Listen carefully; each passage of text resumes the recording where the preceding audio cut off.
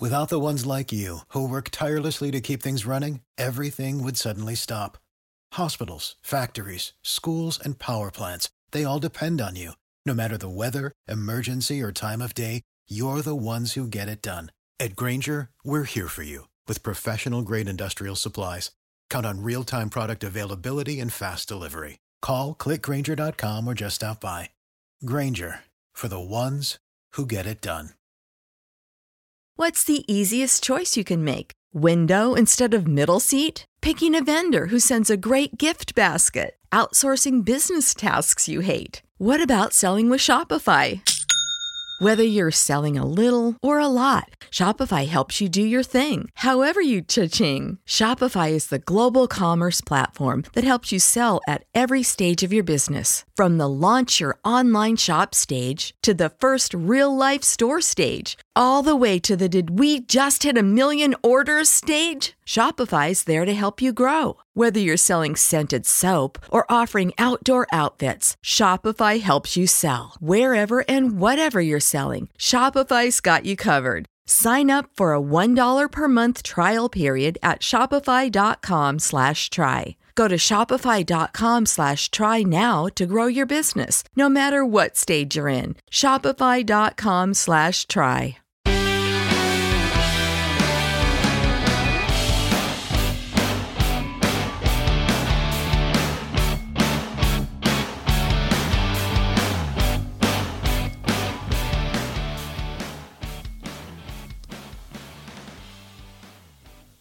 Hey everybody, good morning, good afternoon, good evening. Welcome to Beekeeping for Newbies. As always, I do appreciate you taking the time to listen. Please feel free to reach out. It's Jeff at beekeepingfornewbies.com, or for those more security-minded people, more on the bees at protonmail.com. Well, welcome back. We have another exciting episode going on today. This is episode 35, No Bull Splits, Just the Facts. We've had a lot of people asking by email and in the Discord some things about splits. We know we're coming up on, swarm and split season here. So on this episode, we're going to talk about splits specifically. And then on the next episode, we are going to, I'm actually pulling up my notes right now. Episode 36, Don't Fear the Swarmer. Yes, for those of you out there who are Blue Oyster Cult fans. And then episode 37 is in another place. And episode 37 is all about swarm traps. So we're going to go in, and I haven't named the episode officially yet, but it's going to be episode 37. So we got a couple things teed up. I got a lot of notes put together on all of those. This is a pretty hectic week, so I know that this is the only recording I think I'll get done this week, but we will definitely try to stay on schedule, get another one out next weekend. So the first thing I wanted to say here is I want to sincerely thank everyone very, very much for listening. And I know I say it as part of my standard opening, but I truly do mean it. I have had the opportunity to speak with and meet so many cool and amazing people. And I really enjoy, hearing the stories and just being a part of the bee journey for everyone. It really means a lot to me. And thank you. I certainly expected to actually have a lot more people telling me all the things I was doing wrong. But quite honestly, there's only been a few people who've hit me up and said, hey man, that's not right. But, I take the feedback wherever it comes, whether it's, someone who read something and, you've only been keeping bees for a few months or a few years. I'm always open to learn from anybody. So if you hear me say something that's wrong, by all means, feel free to call me out. But but the support from everyone, it means a lot. And I appreciate being your commuting buddy, your workout pal, or whatever else you're doing while you're listening. Thank you for bringing me along. And I guess that's about it for now. One thing was kind of a specific story, just real quick, is I've had a couple of emails over the years that were particularly fascinating to me with folks like in their 70s and 80s who are saying, hey, I did some beekeeping with my granddad as a kid, or hey, it's something that I've always wanted to do my whole life, and I'm just going to do it. And I thought that was really exciting and cool. So thank you all for sharing that. Okay, so let's jump in here and get to work. And I do want to cover a couple of quick notes before we really dive in. In the Bee Buzz, I mentioned the Instant Vap oxalic acid vaporizer. I didn't tell you the price. I think it was right around $500. It is pretty expensive, but I actually used it the other day. It worked exceptionally well. The one tip that I would give to anybody who buys one or even buys one similar to that, protective gear is not a bad idea. I tend to wear at least something on my face when my face is down near the hive entrance. I didn't have anything with me, so treatment had to get done, so I did it. I didn't have any protective gear at all, but fortunately my bees are gentle and kind. But yours may not be as lucky, so please wear protective gear, at least around your face. Have a veil or something to protect your face. Another comment or an area of discussion was something around, in my notes I haven't listed as a deflector board, but what I'm thinking of is one of two things. Something that would be used to direct air away from the entrance of the hive. So let's say you have a hive that's facing, maybe it's west or northwest, and for whatever reason, that's just the orientation that works for your yard, your apiary, wherever you have things set up. There's nothing wrong with that. But you will have, rain from a storm is probably going to blow that direction if you're in the prevailing westerlies. And, you will have that winter air that's going to blow through, directly into the hive. I've seen people put basically like a small wall outside in front of all of their hives as sort of a windbreak. I've also seen some things, and I'm going to try and make one because I haven't seen it in a long time. So I'm just going to try and make it so I can show you what I'm talking about. But it's like a small little, think of like a maze almost, right in front of the entrance, where it blocks the air from blowing in, and the bees that might come in or out would kind of have to go around a little bit of a corner before they could go in. I saw one a long time ago. I'll try and make one and see if a picture will make more sense. I also wanted to add, I've been kind of trying to pay a little more attention to some of the stats globally. Now these stats are a couple of days old because I haven't brought in the new data here, but wanted to let you know that France is really stepping up lately. So merci beaucoup to the people of France. They are we're now number 11 in France. I am sad to report that Norway has slipped down to 27. So I'm counting on my Norwegian brothers and sisters to really kind of elevate their game again. I still believe in you. I'm not giving up on you, but a new one to the leaderboard here. Special thanks to Ireland, where we are coming in at number 18. So thank you, people all over the world, for listening. Really excited about that. Cool stuff. And the last thing before I kind of dive in to the material here, there was a discussion, I think, in the Discord, which I've got some questions in there I got to get to today as well. But there was a question in there about, hey, why don't you do like a video podcast?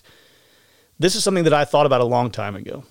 And I thought, as cool as it sounds, I don't think everybody exactly realizes how, I'm not as cool as Joe Rogan. I can't just sit there and talk for 3 hours.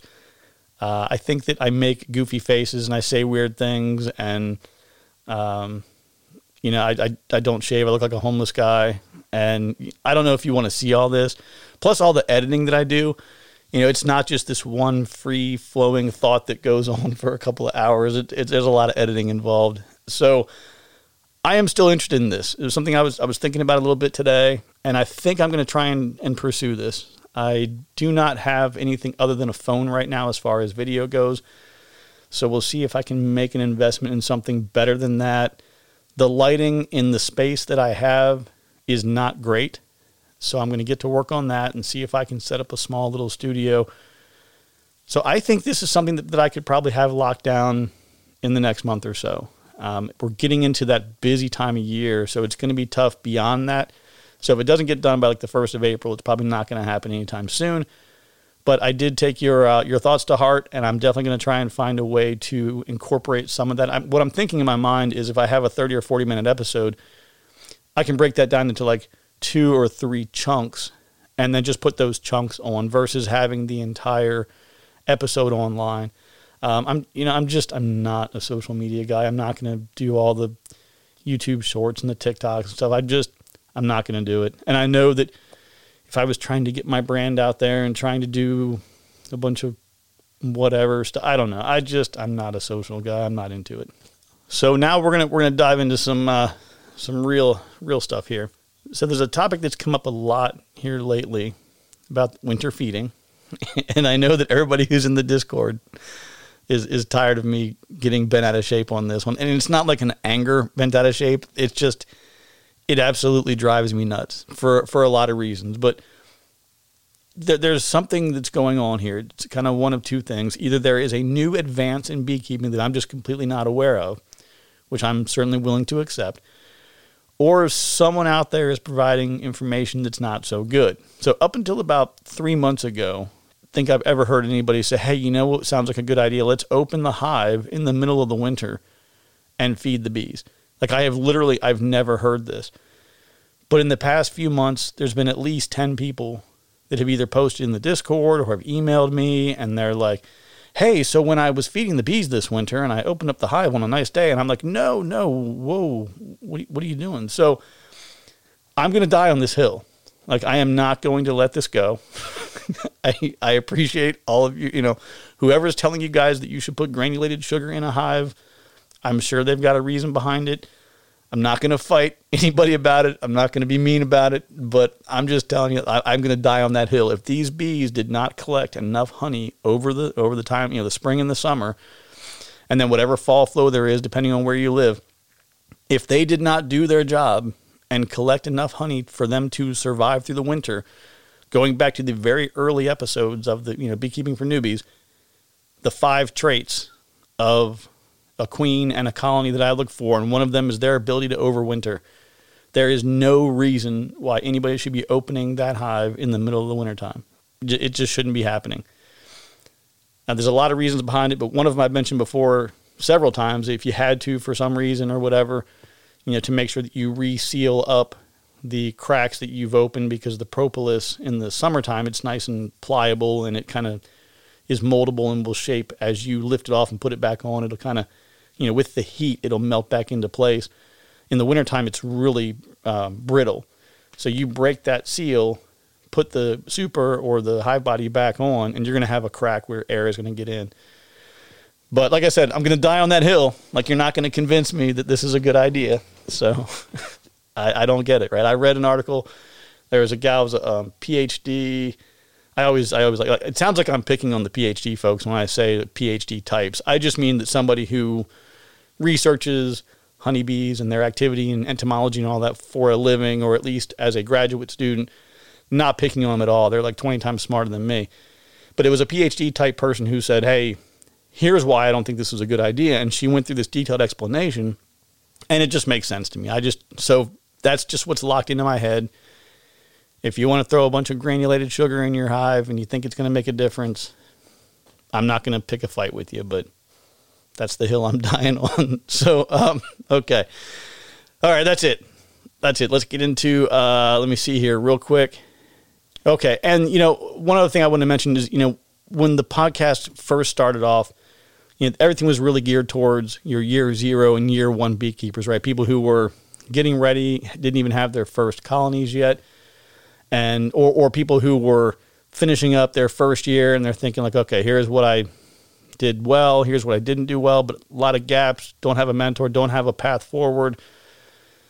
As we continue on, indefinitely until you guys tell me you've had enough, I'm going to try to elevate things a little bit and to provide a greater level of detail so that you move kind of beyond the 101 and the 201 level things. But as you progress in your beekeeping journey, you're going to learn more. You're going to have more questions. And I think that instead of being in this mindset of every year you do these things, I want to get you into the mindset of focusing not on being reactive to the things you see, but being able to see conditions and see activities and behavior and be able to say, when I see these things, I know that my next response should be along this track or along these lines, because I know that this is indicative of a certain behavior or a certain, response that the bees are having to stimuli in the environment or whatever it might be. I want to get you beyond. So when we talk about what we're going to talk about here today, where we're going to really kind of, dive into some things on splits, there's already been a splits episode, right? It was probably, episode 5 or 6 where we talked about splits, but we're going to keep going deeper. So I'm hoping that by the time we're having, this splits discussion maybe a couple months from now or maybe next year, we're going even further, right? We're going into topics and a level of depth, and maybe even we're bringing in some experts to talk about it at that level because, you guys are continuing to elevate yourselves and push things further. And, we want to keep you engaged and keep you learning more things at a higher level. So that wraps up all of the stuff that is not about bee splitting today. So with that, hey everyone, thank you for listening. I hope that you're enjoying the show and are finding the information to be useful and valuable.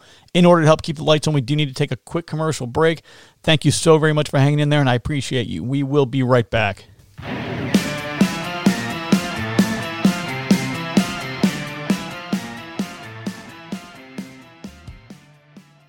Save big money on your outdoor project now at Menards. We have everything you need to keep your outdoor power equipment running smooth so you can keep that lawn in tip-top shape or enjoy some time on your boat. Right now, all FVP, lawn and garden, and marine batteries are on sale through May 5th. Check out our entire selection of FVP batteries today and view our weekly flyer on Menards.com for more great deals. Save big money at Menards. When you need mealtime inspiration, it's worth shopping Kroger, where you'll find over 30,000 mouth-watering choices that excite your inner foodie. And no matter what tasty choice you make, you'll enjoy our everyday low prices, plus extra ways to save, like digital coupons worth over $600 each week. You can also save up to $1 off per gallon at the pump with fuel points. More savings and more inspiring flavors make shopping Kroger worth it every time. Kroger, fresh for everyone. Fuel restrictions apply.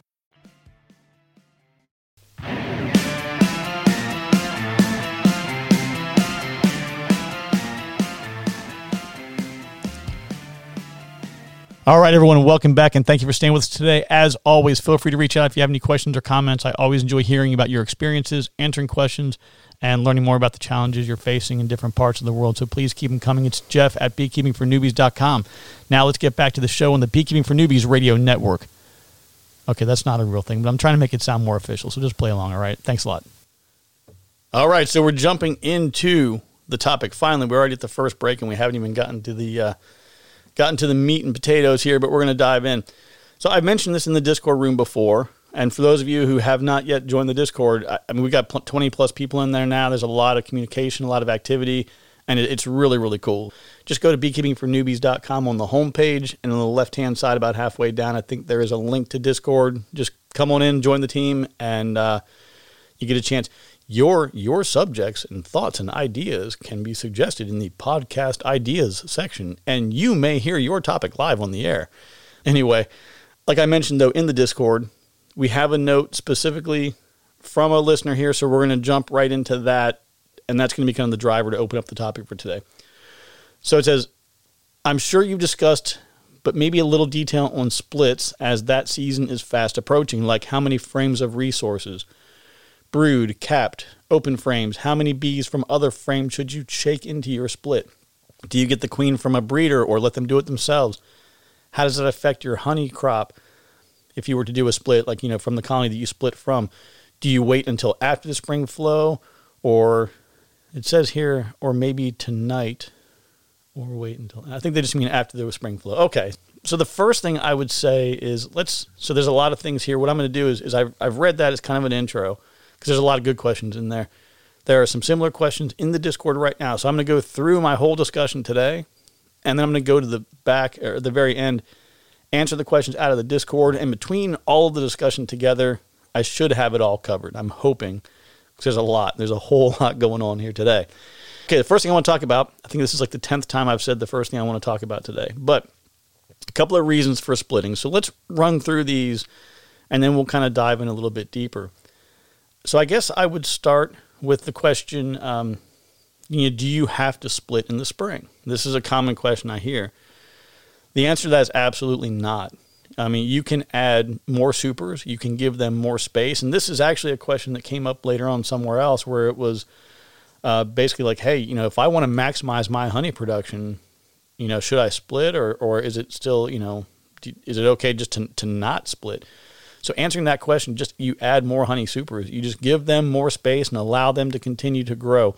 Now, I've mentioned this before. What you can run into is if the hive gets absolutely massive and huge, you will eventually hit a point where the ability of the queen pheromone to propagate could be diminished, particularly if you have an aging queen. But if you've got a young queen, a couple of, anything from a first year to a 2-year-old queen, so, newborn, 1 year, 2 year, there should be enough queen pheromone that she's putting out as a laying queen that it shouldn't be an issue. But you do want to keep an eye as you start stacking 4, 5, 6 supers on there. You just want to pay attention because you may very well see some queen cells, and you just have to take appropriate measures. Now, at that point in time, if you had 5 or 6 supers on there, what do you care if you want to make a split, right? Why not? But you just need to keep an eye on them during your inspections and your treatment. As long as they have enough room, have at it. Just give them space and let them keep storing honey. But an important concept to keep in mind is that not everything in beekeeping is black and white. I prefer to make suggestions based on things I've done and had success with and people who I've followed and whose practices that I've implemented. To say, for example, here's what I like, or here's what someone else showed me, or this is what I think might be a good approach. However, if I say, as an example, you should use 3 frames, but you only used 2, for whatever it might be that we're talking about, would that still work? Or if I said do this by mid-April in my area and you wait till 1 May, is that too late? Maybe not.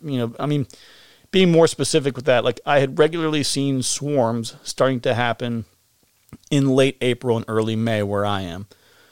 Then 1 year we had a mild winter and I was seeing swarms the second week of April. Right? So I wasn't really prepared for that. I was fixated on these dates. Like, well, this is the date, so that's what I'm going to watch out for. And I looked at my notes. My notes aligned to the calendar. So instead of paying attention to what I was seeing in the hive or should have been looking for in the hive, I was completely ignoring the biology of the bees and the current weather conditions. But if I would have given people specific dates and specific information, it would not have aligned, right? So this is where it gets you to the mindset of starting to think, well, I'm not going to do this on this day or this week because someone told me to. I'm going to look for these conditions within the hive, and that's going to be my trigger to take action. I hope that makes sense. Another example is, if I wanted to keep a couple colonies the same size, but I wanted to reduce the population for swarm prevention, I might take 2 frames from 10 different hives and make a cell builder, right? So I've reduced the population from the bees that are on the frames, plus the bees that are about to be born from that brood. I've now dropped them into another box that is now packed with bees, no available queen, and now I can turn around and start generating a bunch of new queens that I can use to establish a whole bunch of new hives, which I'm actually going to do that this year if I can carve away enough time for it. I'm really pumped about that, making a really massive cell builder. Now, typically I would try to do this, from a nuke if I can, since nukes are really good, brood factories. But you can absolutely take them from, what I would consider to be like a production colony or one of your regular colonies. Again, you just need to keep in mind that taking resources from a colony has an effect, and you need to understand the implications of that decision. So we'll dive into the specifics of that a little bit later, but just remember that there are a lot of ways to do things with bees. They're very adaptable, and particularly, and I say this a lot, during a flow in the spring, you can get away with a lot. The conditions are perfect for bees, so you can kind of screw up over and over again. And the bees are going to find a way to make it right. But again, a great reason is swarm control, right? So as far as why you would split is to prevent swarming. Another is because maybe you just want to double your beekeeping pleasure, right? You've got 2 colonies that you overwintered. You're excited. Everybody's alive and well. You're going to split them, and now you're going to have 4. Right? That was my approach for years. I think by the time I figured out how to keep bees alive through the winter, I don't even think I took honey out for like the first 4 or 5 years, something like that. I just wanted to keep growing the apiary. And that's cool. That's fun. That's great. But if you want that honey, you're going to have to start stacking. But that's another option too that you could consider is maybe you have a friend that you want to share beekeeping with, and you've told him or her, hey, if you buy the hardware, I'll give you a split from my colony, right? So maybe they go buy, whatever they need to set up a new colony. You give them a nuke or a few frames and a queen cell, and then you've reduced that population in your colony. You give them some space to store some honey, and it's a win-win for both of you. Another good reason is that splitting colonies can also give you a chance to bring in other genetics, for more genetic diversity into your apiary, because, and we'll talk about this, I think I've got this in my notes as well, but I'm going to go ahead and cover it now. There's a lot of options that you have when you do a split. I've got so many notes here, but I know I'm going to just completely screw it all up by going off on this tangent, but I don't care. We're just going to do it. There are a few different ways to do a split. There's one common way called the walk-away split. And this is literally where let's just say as an example, you have a double brood chamber, and they're packing everything out, and you're thinking, all right, it's time for me to do a split. They're pretty crowded in there, starting to see some queen cups show up. You can literally take another set of deeps, go ahead and fill them up with, drawn comb, wax foundation, whatever you got, and then divide everything in half. So let's just say, as an example, that you had 8 brood frames, and let's just, for easier discussion, 8 brood frames and 12 frames of honey in your primary colony. Take 4 brood frames, drop it into the new deeps that you set up, and then take 6 of the honey frames, put those in there, put everything else as wax foundation or drawn comb, and then walk away. Now, the trick with the walk away approach is you absolutely positively have to have young larvae, preferably like eggs or, day-old larvae, but the younger the better on the larvae, so that the new split, the new colony, and you'll want to do it for both sides, right? Because that's part of the beauty of the walk-away split is you don't even have to find the queen. You can just say, we're dividing everything in half, and we'll just see what happens. So as long as you have young larvae on both sides, the original colony and the new one, the bees will make an emergency cell. They will make a new queen, and you're good to go. Now, all you do is you make that split. You literally close everything up and walk away. That's it. You just come back again in about a week or two and look around. If you have one colony that has if you come back a week later and you have a colony that has no eggs laid anywhere, and most likely you're going to find a queen cell in there, well, that was the one that didn't have the queen. You go to the other colony and it's business as usual. That's an example of a walk-away split. It's great for newbies, right? It really is, because yes, there are a lot of reasons why it's a bad idea, but it's easy and it's comfortable. And I don't know. I think back to those first couple years, and I don't know. Sometimes I just didn't want to do that inspection. You get in there and the bees get a little angry with you. Maybe you didn't smoke them enough, and they're just all around your head and they're bouncing off of you. Maybe you've caught a sting or two already, and you just, man, let's just get this knocked out and hope they'll be okay, right? I get it. I really do. I know exactly where you're coming from. It's simple and it's easy. There is a little bit of a drawback to it. So one of the big downsides is that you're now, and again, I know we've talked about this a million times too, but you're in a situation where your productivity, yes, you still have bees that are going to be out foraging and they're bringing back nectar and they're bringing back pollen, but as far as on the hive production, like the colony itself and the continued growth of the colony, it's at a complete standstill now for a long time. So you've got 16 days. So the split occurs.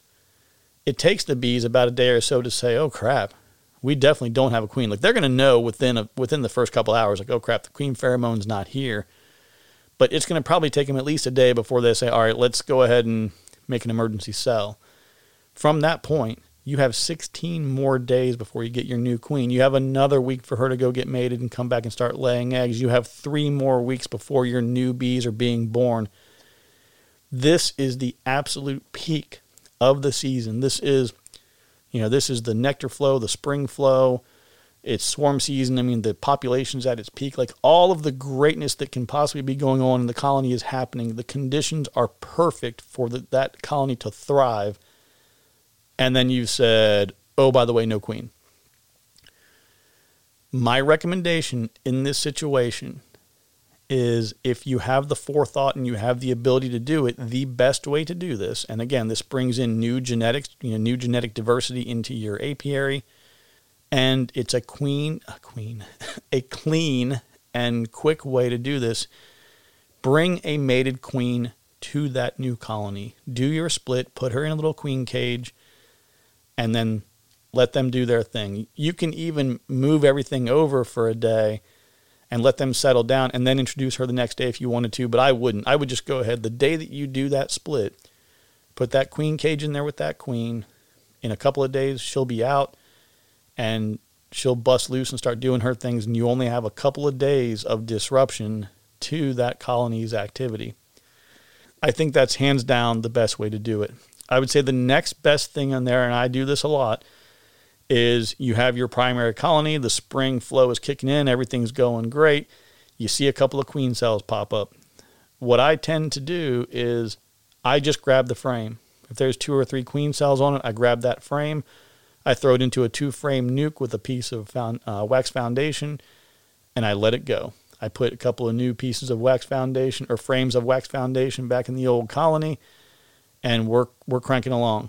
They'll draw that comb back up really quick. Queen starts laying up in that area, and you just monitor them. And I've had that happen where queen cells are showing up almost every week, basically for 3 or 4 weeks, and I just keep making little splits. And it's such an easy way to grow your apiary.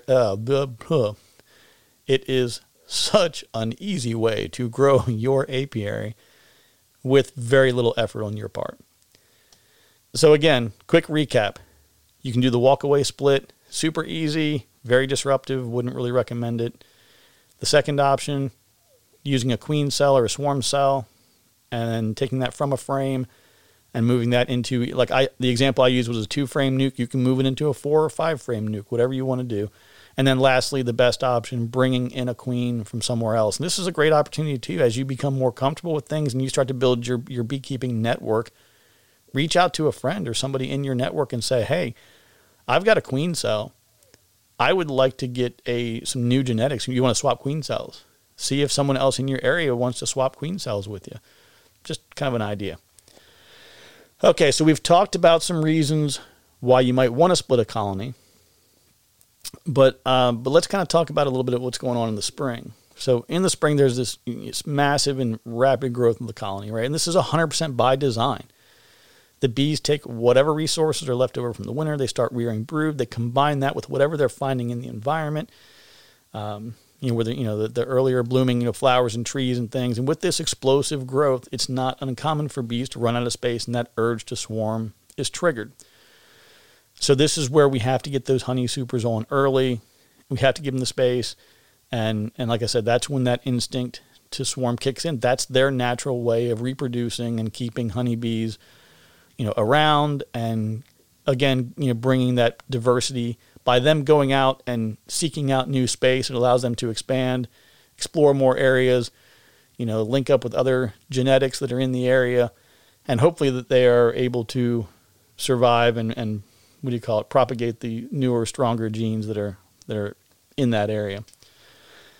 One thing I do want to point out, something I was thinking of, is quite often people are going to tell you that if you see swarm cells and you confirm that your queen is there, that you need to get rid of those right away.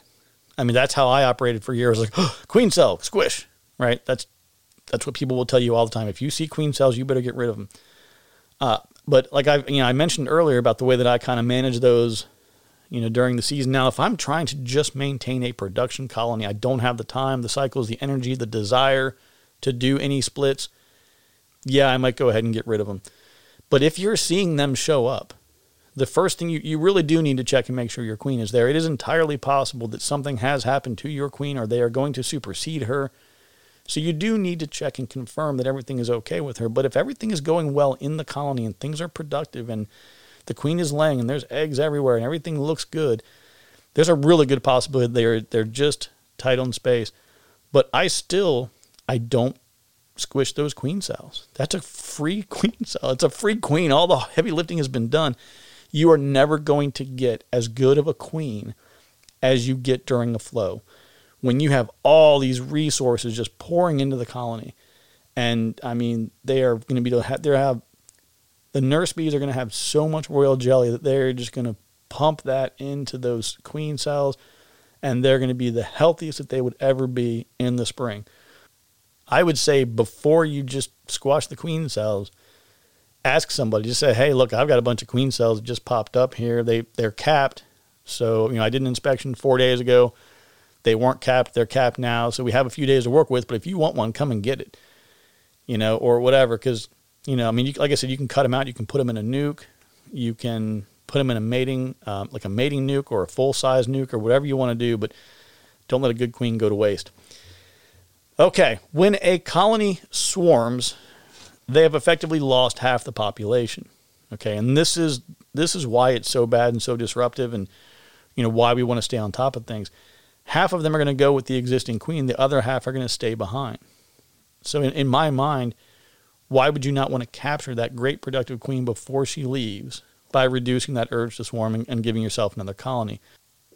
Now, a lot of people will think, well, hey, this is great, right? I'm going to go ahead and split, and now I'm going to get twice as much. I'll have 2 colonies, so I'm going to get twice as much honey this year. This is awesome. But you got to remember, you've divided those resources up. I mean, by doing a split, you've literally created a swarm. It's just a more organized and orderly swarm. They're going to need a lot of time to rebuild those resources. I do not pull honey from a colony that I split that season. Can you do it? Sure, right? It depends on where you live and what the conditions are like. Can you do it everywhere, every time? No, but you can absolutely do it in some places. There's a lot of places down south, particularly that, I haven't lived there, but I know what the conditions are like. And I know that some of the flows that come in and out, and they are much more able, and depending on the environments, obviously some places probably are not great, but they have an area that's much more conducive to that because of their light and mild winters. But bees are very good about managing the population in a colony and rebounding from adverse situations. I say that, again, in a flow, right? In a flow, a lot of things can be fixed. If there's not a flow going on and you do some massively disruptive things, they're kind of stuck. They're not going to lay more eggs if there's not a nectar flow. If they don't have resources available, they're not going to create more mouths to feed. There's another common problem too, where I am, we tend to, I would say like the peak of that swarm season really is around that first, second week of May time frame. I mean, they are just, I've had colonies swarm twice, like where I was busy, wasn't paying attention, and I'm like, oh crap, I missed that swarm. And then 2 weeks later, 3 weeks later, they swarm again. Swarmageddon. I don't know why that just came to mind. Anyway, it's a weird place up here in this head. But in this area, let's say that they're swarming a lot around the first and second week of May, by the time you hit early to mid-June, the dearth is here. There's grass pollen is about the only pollen that's left. All of the trees and the flowers and everything is pretty much come and gone. So we're going into that, 6-8 week period where there just is not a lot available. And that is really, really tough. I mean, you have this colony that is basically brand new now. They've left with whatever they can carry. They're going into a hole in a tree somewhere, and they have no stored honey or resources there. They've got no brood that's waiting to be reared. They got nothing. It's almost like a package of bees. Think about a package of bees that came to your house in the spring. That's what's going out into the wild right before the end of this nectar flow. So where I am, it's incredibly difficult, I think, for these colonies to survive and to be successful if they swarm. I think the timing is just terrible, and the available nectar flow is significantly diminished. And, the other thing to keep in mind, too, is you had this, hugely productive colony that was doing so great. And they've split. The original queen is gone. And now what happened to them? Well, they've got the virgin queen. Oh, crap. Right? Because she has to now be born. They've got to wait for her to be born, which the swarming tends to take place like right around that time. But they've got to wait for her to be born. She's got to go get mated. She's got to make that flight back safely, which, I had some really good luck earlier in my bee career, but the last few years I've lost a lot of queens in that mating flight when they're coming back. But between dragonflies and birds and spiders and whatever else is around, it has not been the easiest go for some of them. So this queen now has to make it back safely and then start laying, right? So if she starts laying, again, 21 days before any new bees. So you've lost, another week or two just waiting for her to be born and to get out there and get mated. So that's another challenge for the hive that is, the source hive, the original hive. Okay, so the next thing I want to talk about here is how do we divide up the resources that are going into the splits? Now, there are a couple of variables here, but let's just talk about the kind of frames that we should expect to see anyway, right? So we're going to have honey frames, brood frames. And when I say brood frames, for those of you who haven't seen them yet, a brood frame is not packed from corner to corner with just brood. It's going to be kind of an oval shape, and everything in the middle is brood. But the upper right, upper left, all around the corners, that's where you tend to see some little bit of nectar, maybe a little bit of honey, and some pollen, what they call bee bread, like a mixture of things that they can feed to the bees. So these things are on what would be considered a brood frame. And then you'll have some frames that are just completely loaded down with packed pollen and with, like I said, what they call like a bee bread, but it's just it's a pollen frame. So you have honey frames, brood frames, pollen, nectar frames. Well, I'll just leave it at that. Like a nectar frame really is a honey frame that's just waiting to be capped. It just needs to get the water concentration evaporated out to the level that is appropriate for them to be capped. Then you have drawn comb and wax foundation. So the $1 million question here is how many of each, would go into a split, and is there only one right answer? So just like a lot of things in beekeeping, right, something that is right or correct in one place may not be the right thing to do somewhere else. So just be mindful that, you got to really take your information with a grain of salt, because if you have somebody who's down the road from you and they say, well, I recommend doing this is what's worked for me, pretty good chance that they're going to have some relatively accurate information, assuming that they know what they're talking about. So getting back to the question, though, of how would I divide up the resources that are going into these splits? It really depends on the time of year and what I'm doing. I have had big, huge, massive colonies. There's this one that I had, I don't even know if I have those genetics anymore. I think I still do. I'd have to look at my notes. This colony, I kept them all in nukes, in 5-frame nukes. And they were stacked like 4 high, I think it was. And I moved them into deeps because they were just, I would put a 5-frame nuke on them and come back a week later and it was completely packed with honey. I'm like, what in the world did you guys do? What's going on? They were they were mean though. They were, man, on the temperament scale, they were not nice. Like they were like the one, like you literally put the skull and crossbones on the side of the hive. Man, they were nasty, but they were so productive. I had to keep them around. That colony, I had kind of gotten a little bit tired of some of their behavior, and I was like, I'm going to break them up. And I broke that colony. I split it 5 ways. So I took, I don't remember. It's been so, I think I was using 4-frame nukes, and I think I broke them up just as 5 ways. And it was a stretch. It was in the spring. It was early, and they all took off. They all did well. One of them actually swarmed later that year, if I'm remembering the right one correctly. I mean, it was just a crazy genetics. That was why I split them so much, because I had so many queen cells. That's right. So every one of them had queen cells in them. And I think of those 5, there was the original queen and then the 4 splits. And I think 2 of the 4 splits I didn't get queens back on. And I ended up losing them. But anyway, what I would say as far as when you're doing your splits, I would say you want to treat it like a nuke. Make sure you give them enough resources so that if you move them into a nuke box or even into a deep, they at least have enough resources to where they can survive for a few days if there's some bad weather, or, they at least have a basic foundation to start from. You definitely want to have, a few frames of brood that are about to emerge so you can get that nice explosive growth real quick when all those new nurse bees are born and show up. Now, again, right, if it's the springtime and you're in a flow, I've done these several times with just a single brood frame and a piece of wax foundation and let them go. And they'll pack everything out. 2 weeks later, you got a queen cell. You pull that queen cell out, drop it in another 2-frame nuke, throw another wax foundation in both of them, and let them go again. And then if it starts to dry up on the nectar side of things, throw some feeders out. Start feeding them and just keep cranking out queens. But to be safe, you want to treat it kind of like a nuke. And you can even make it like a boosted nuke. If you want to, do 4 brood frames and 3 frames of honey. You know, there's really not a fixed rule to it.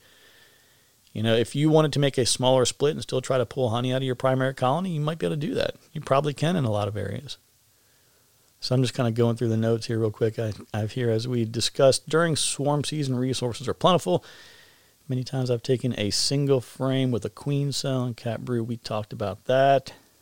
You know, another thing, too, that I've done is I've taken, when I've had like a surplus of queen cells for whatever reason, if there's just, I maybe wanted to do a single split, but I've got 6 queen cells as an example, because I've had some colonies that have really made a bunch of queen cells.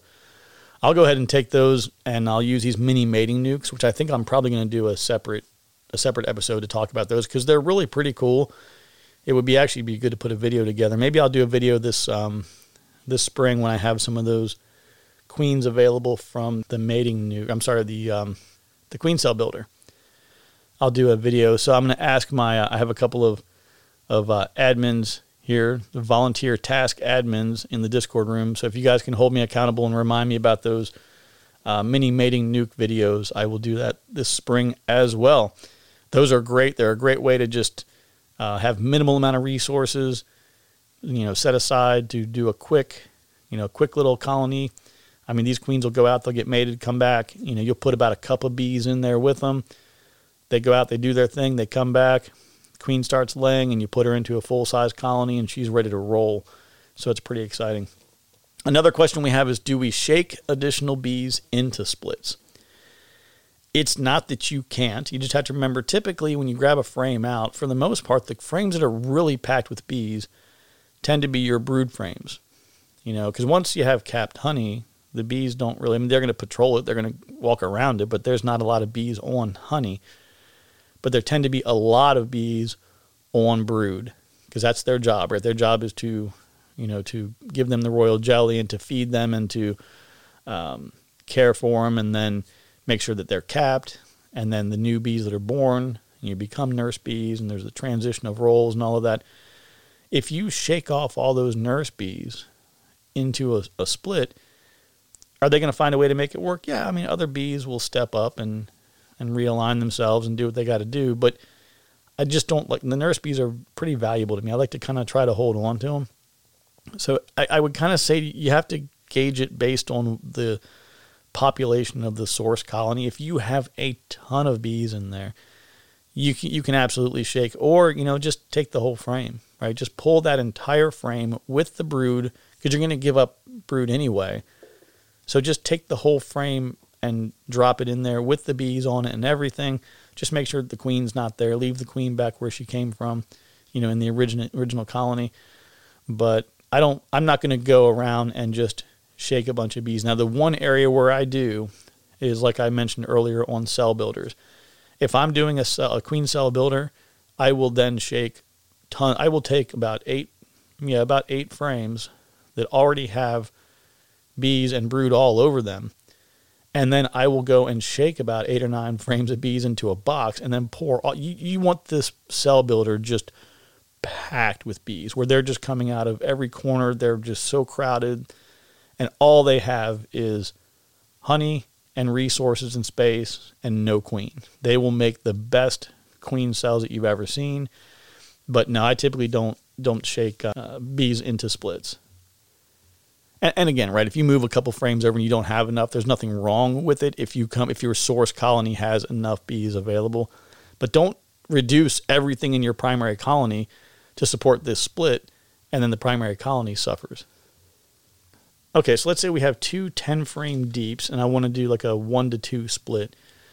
I would probably put 11 or 12 of the original frames into the swarming colony, right? Or like the one that we're using to kind of simulate a swarm, or the split colony, the new colony. Keeping in mind that all of the foragers that are either out and about or the ones that have been given to this new split colony, they're going to return to the original colony. So having some capped brood in the split colony is what will prepare them for that infusion of new young nurse bees. But I kind of almost make it like a 60-40. I'll leave 40% of the resources in the original colony and 60% in the new one, if I'm kind of doing that 50-50 walk away. Like I said, most of the time I just treat it like a nuke. I'll do 2, 3, or 4 frames, add frames of foundation back into the source colony, and let them keep on going. Okay, so that is all of my notes. Let me go here and pull up the Discord, and we're going to just run through here. Podcast ideas. Okay, so the question here we have from Adam. So the areas that I'm lost on are for honey production. Do you wait until after the spring flow, or at least most of it, and then split in late May, early June, or do you split sooner? Or if your management for controlling the swarms aren't working and the bees decide it's time to split, and how many of each type of frame do you do in the split, and how many should you shake? So I think we talked about different types of frames. Like I said, I would treat it like a nuke, 2 or 3 frames of brood, a couple frames of honey, and you're fine. If the weather's nice and you're on a flow, you're definitely good to just do a single brood frame and, a single brood frame, maybe a wax foundation and a frame feeder if you needed to, if they don't have any other resources in there. Just depends on the time of year and what's available, but you do want to make sure they got a little bit of feed in there. But for me, if I am trying to produce honey, if honey production, that's what it sounds like here in Adam's question, right? It says, for honey production, do you wait until after the spring flow? So I only do splits for the most part during the flow. So I'm making a decision about that colony early on. This is going to be a honey production colony. I'm going to add supers all over the place, and we're going to get as much honey as we can. Once the flow is over, remember, it's that nectar flow is what becomes our source for making really good queens. It's the nectar flow and all of the abundant resources that tells them it's time for us to reproduce and make a new colony. So once that's over with and you've gathered all the honey in and everything, that's when the colony is actually starting to reduce their population. The queen is laying fewer eggs. There just aren't as many, there's not a need for as many bees anymore, so they're going to start tapering the population. That's not the time to split. Now, it's not that you can't, right? If it's summertime, the weather is nice out, and you want a supplemental feed, there is absolutely nothing wrong with taking a frame, that has some eggs, young larvae, or taking a queen, buy a queen from somewhere and introduce her into a new, split that you've done at the end of the season. You can absolutely do that. You're just going to have to feed that colony through the dearth or put them on some kind of a nectar flow so that they can build up to at least make it through the summer and make it to the fall flow. So you can definitely do it, but sorry, I'm just laughing about something that somebody mentioned in Princess Bride on the in the Discord here. I can't read it now. I got to move on. Okay, so let's see. So I hope that answered the question there, Adam. If not, let me know. And where is the other question? That's back in the general area here. Okay, have I heard anyone or anything say anything about keeping? Let's see. It says, I wanted to know if anyone has heard if keeping a dark inside hive environment promotes better queen laying productivity. Now, the only thing I can think about with that is, I guess if they mean, I think this may have came up in conversation before, like with a screened bottom board versus a solid bottom board.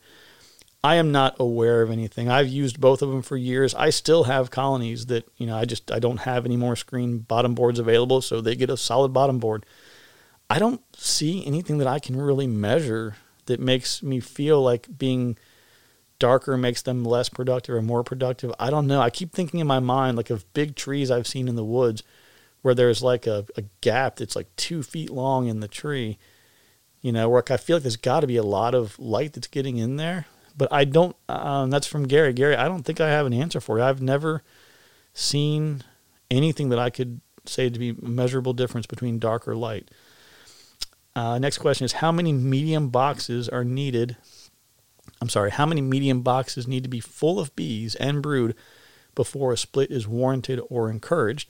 I have 3 medium box hives that seem to be wintering well and was wondering if I can go 5 or 6 mediums of bees and brood.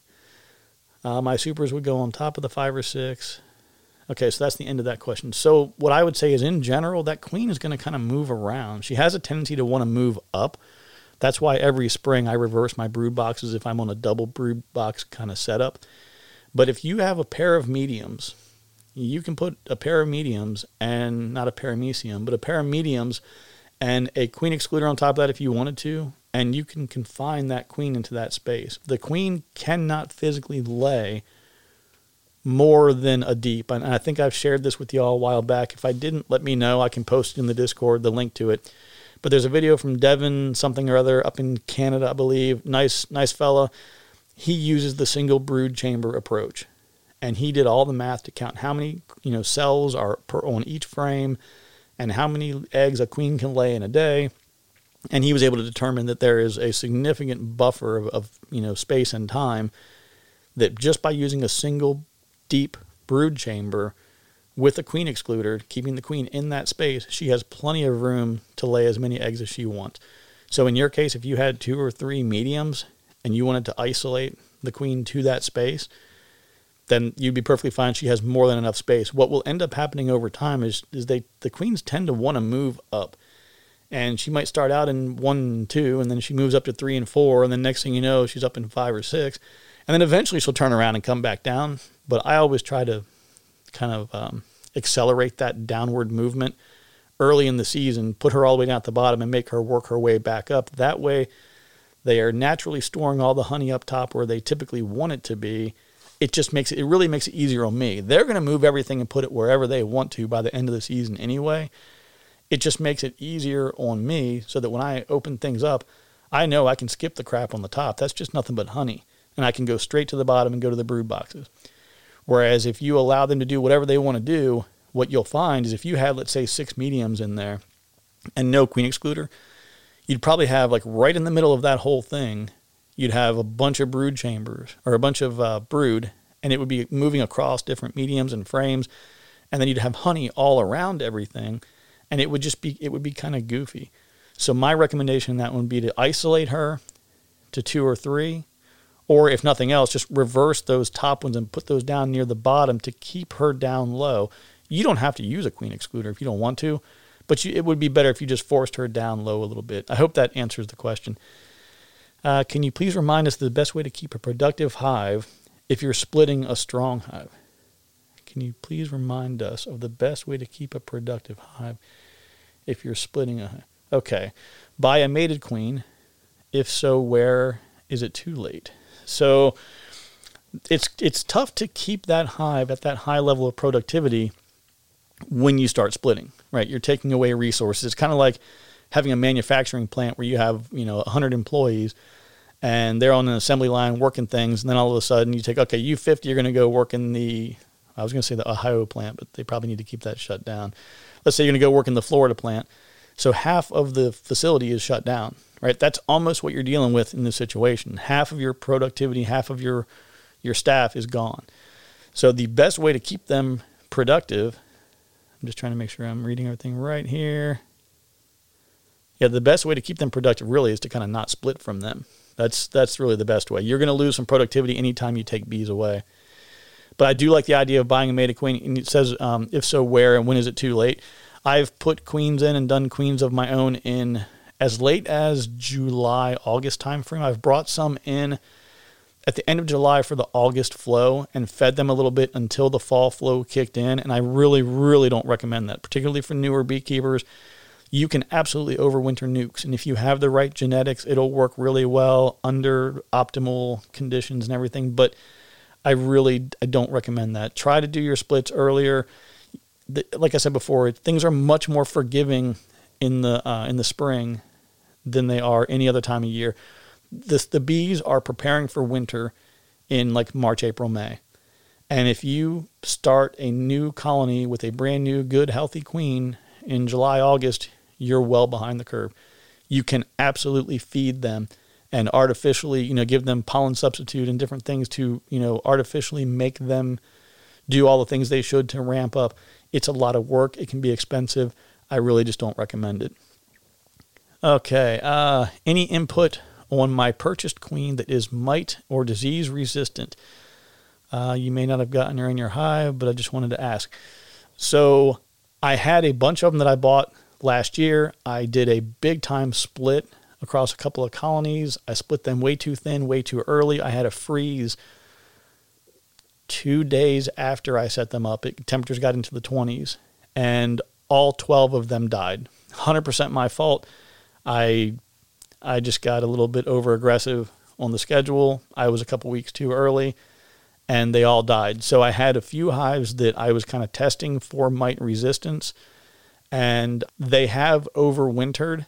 But because the majority of my colonies are not under my management right now, which is a long kind of a pain in the butt story, but because I only have a few available to me right now, what I opted to do was I proven the fact that them not being treated based on their select kind of situation has been okay. They have figured it out. They have been able to keep the mite levels low enough to survive and thrive. But I have resumed treating them right now, and I know exactly which colonies they are, and they are now my breeder colonies. So I'm going to take them up to about 100 colonies. Not this year. Probably go to 50 to 75 this year.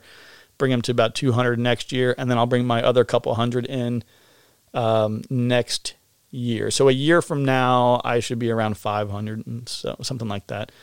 And then I'll bring my old genetics with my new resistant genetics in, and that'll be super duper cool. Okay. Okay, so I think that is that. I'm just kind of looking real quick to see what other questions are in there. Oh, I see something else that's new in the podcast ideas. Okay, everybody's still joking around about, all right, well, it's a Princess Bride reference, and I don't want to waste your time. I can't even talk anymore. It's been going on so long. Okay, everybody, I think I'm going to wrap it up here. I hope I've answered all the questions that were in the Discord room, and I'm back on my notes real quick. I think I've got all of those covered as well. So I'm going to wrap it up here. Yeah, so some new things are coming up. So I'm going to try and get the office that I have is going to be set up as a little bit of a studio. We'll try and do some recordings there. My internal Discord admins, please keep me accountable for some. I still need to do a swarm trap video. I'm going to be building a couple swarm traps. I'm going to be doing a swarm trap podcast. I'm going to be recording something about them to kind of show you what they look like. I will put some up at the property so you can see what they look like. And we're going to be doing some video YouTube stuff here. So you can actually watch all the goofy faces and mannerisms and stupid things that I do when I'm talking. You'll get to see that live, which is going to be great. And I think that is all. I'm going to go ahead and wrap it up here. And you folks, take care of yourselves. Be kind to one another. The world is getting crazier every day. And I don't even know. I just got a new ham radio, by the way. So for those of you who like ham radio stuff, I just got a new one. But I'm not going to, we'll talk about it in the Discord. So like I mentioned before, go to beekeepingfornewbies.com, and on that site there is a link to the Discord. I'm looking right now. We've got 28 people in here, so it's a pretty good crowd so far. They're not all online right now. I'm not trying to like clickbait you or anything like that, but we do get a good amount of people participating pretty regularly. It's getting to be a lot of fun. And so again, be kind to one another. Take care. Reach out if you have any questions, Jeff at beekeepingfornewbies.com, or more on the bees at protonmail.com. And I will look forward to catching up with you very, very soon. I got a couple of episodes teed up, but I've got a lot of really crappy things that I don't want to do this week that I have to do. So I'm going to be out of the net for a little bit. But take care, and we will talk to you soon. Bye-bye.